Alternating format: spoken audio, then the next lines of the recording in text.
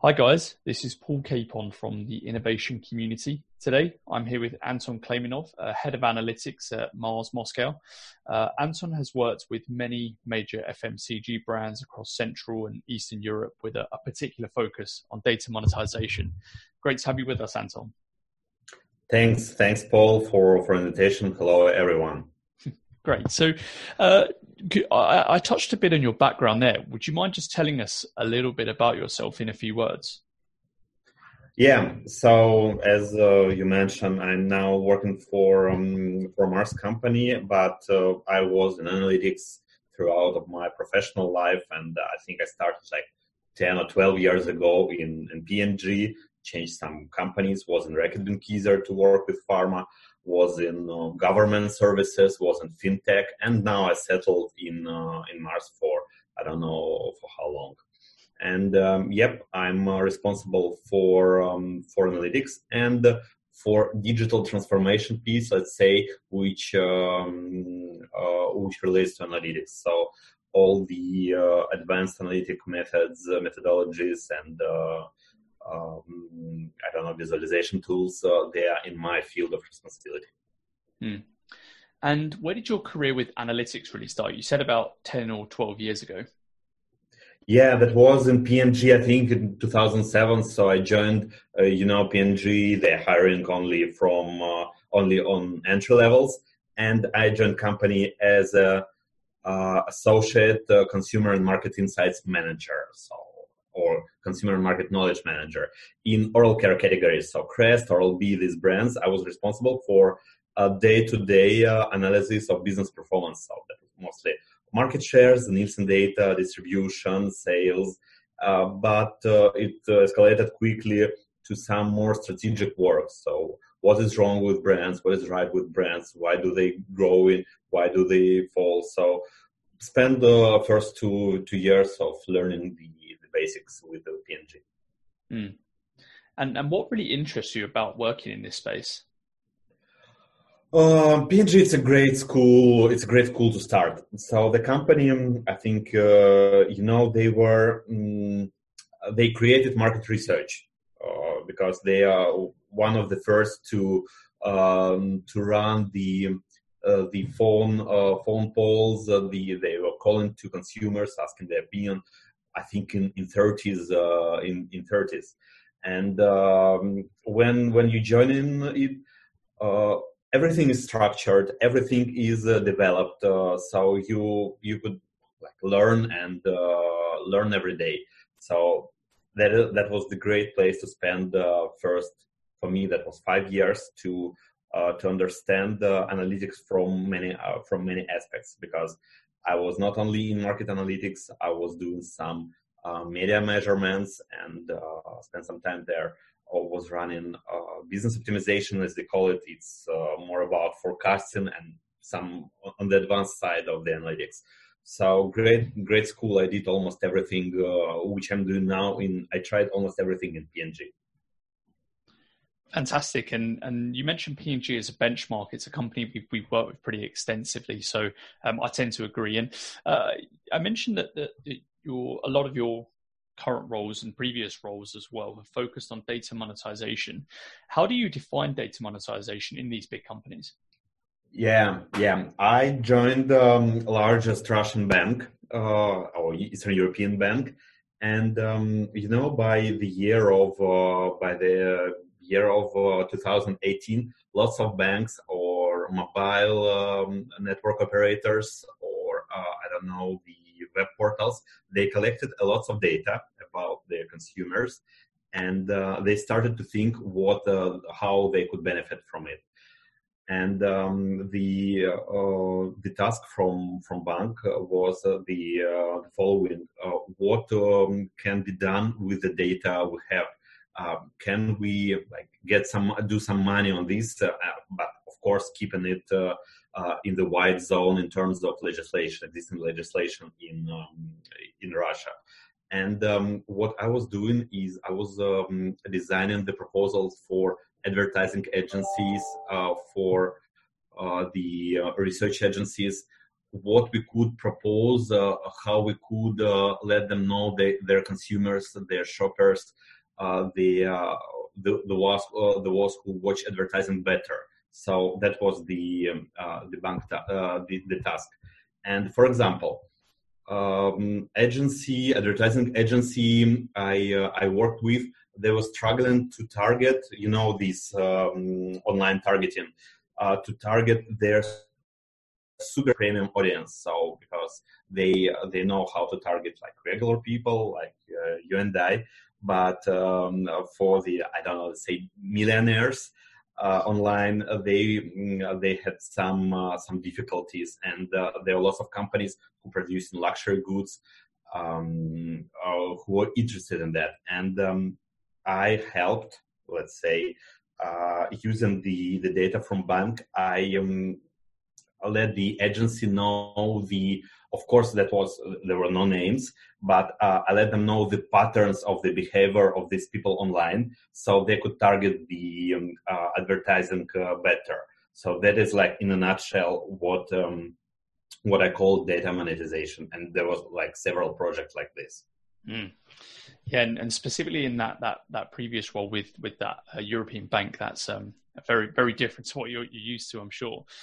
Can you tell us about some of the other major successes that you have achieved throughout your career?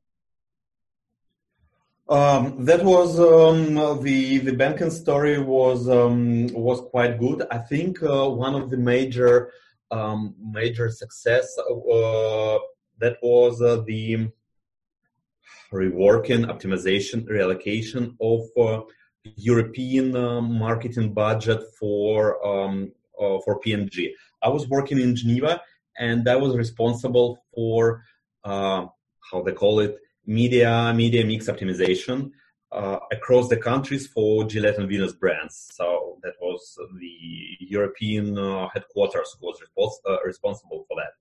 And from my side, I was in the position to help the marketing team to reallocate the budgets from the vehicles, from the countries with a lower ROI to the countries with higher ROI. So after this exercise, that was around, I don't know, several millions US dollars of media budget was reallocated.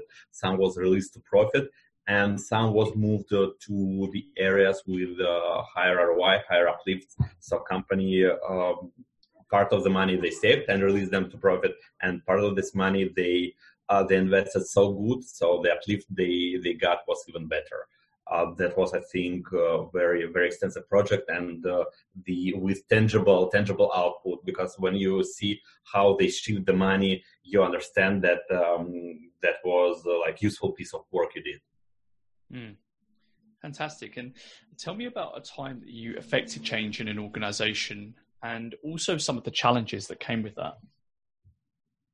Yeah, I think in Mars, in my current role, there was some time we were moving from Excel to online reporting. So because we used to have Excel, we have to use PowerPoint charts and PowerPoints. And we finally choose the supplier, and we were ready to move to online standard dashboards to replace the Excel and PowerPoint. And that was the change. The engagement and my way of engagement was to usually to design early working prototype, and that should be working enough to show it to the team, but early enough so you could incorporate all the comments, all the questions from them.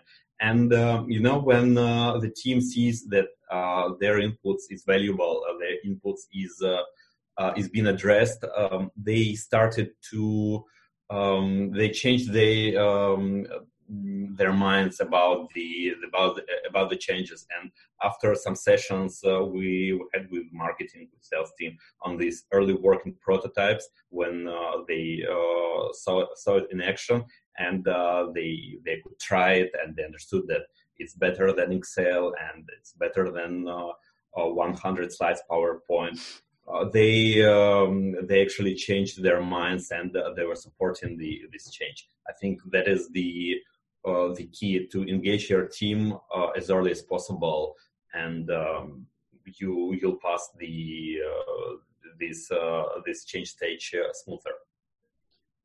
Yeah, that's really fascinating, because people don't like change. It's it's part of the fabric of human nature, and if you're getting buy-in from that, that's a huge change. Obviously, that was more about the people, but how are you currently leveraging technology to your advantage, and what effects do you think that technology will have over the next few years? Yeah, on technology stack, it's quite simple. We have we have the data collection. We have internal data and the data from external agencies like Nielsen or GfK. We load it to internal data lake. It's from Microsoft. It's on Azure.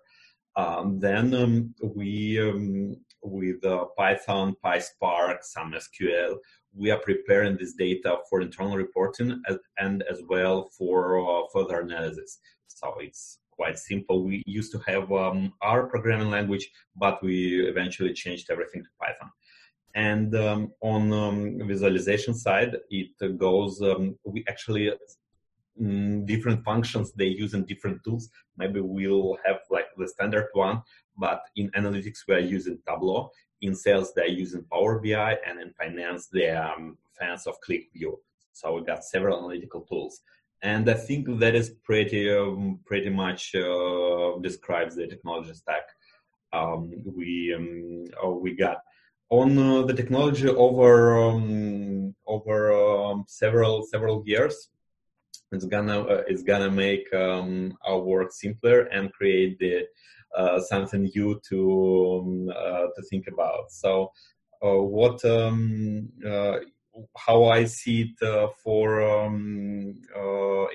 from my position is that we will release more, let's say, employees, more hours to from analytical area to the application area. So analysts they will not be sitting in Excel, but they will work with business partners more to engage them about the results of the analytical work, because it's a common problem in big companies.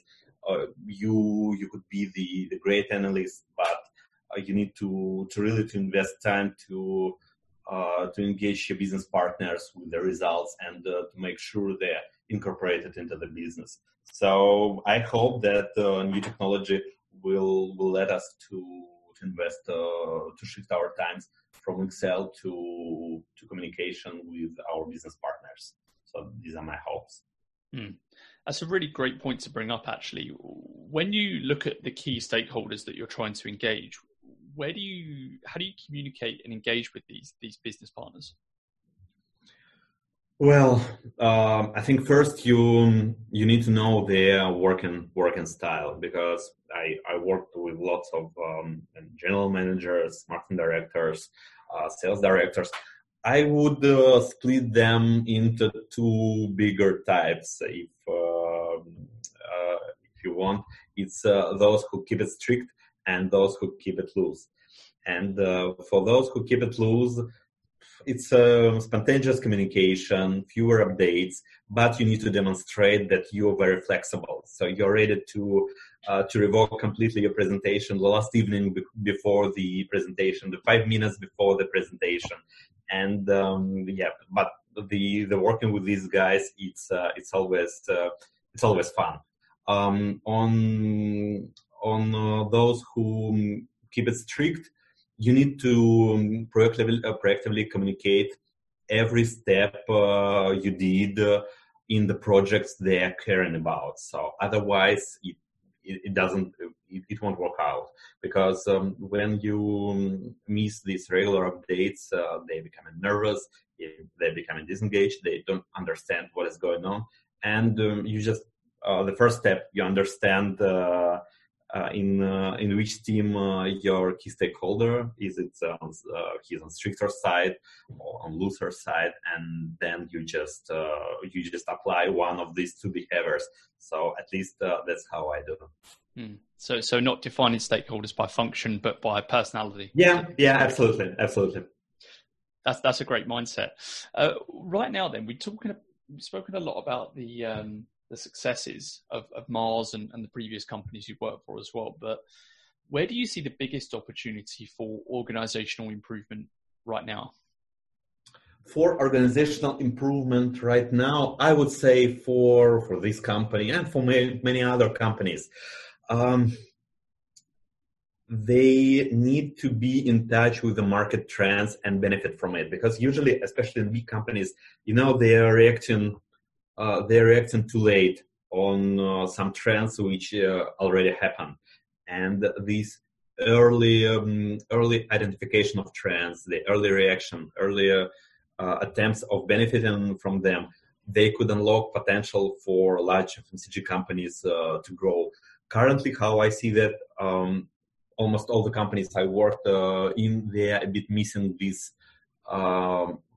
the system of early identification or the approach, and they usually see the trend when it's already established, and other smaller players already there. So they just can either buy someone who established themselves in a new category, who created a new category, or I don't know, to try to do something on their own, but it's going to be too late, and the competition is there, and the growth is not double digit anymore. So yeah, to be in touch with market trends, I would say.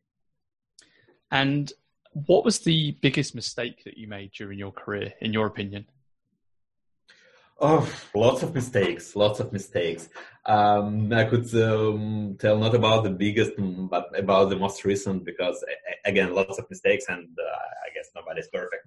I actually sent one of my subordinates to senior management to present in front of senior management, and I didn't brief her enough before the presentation.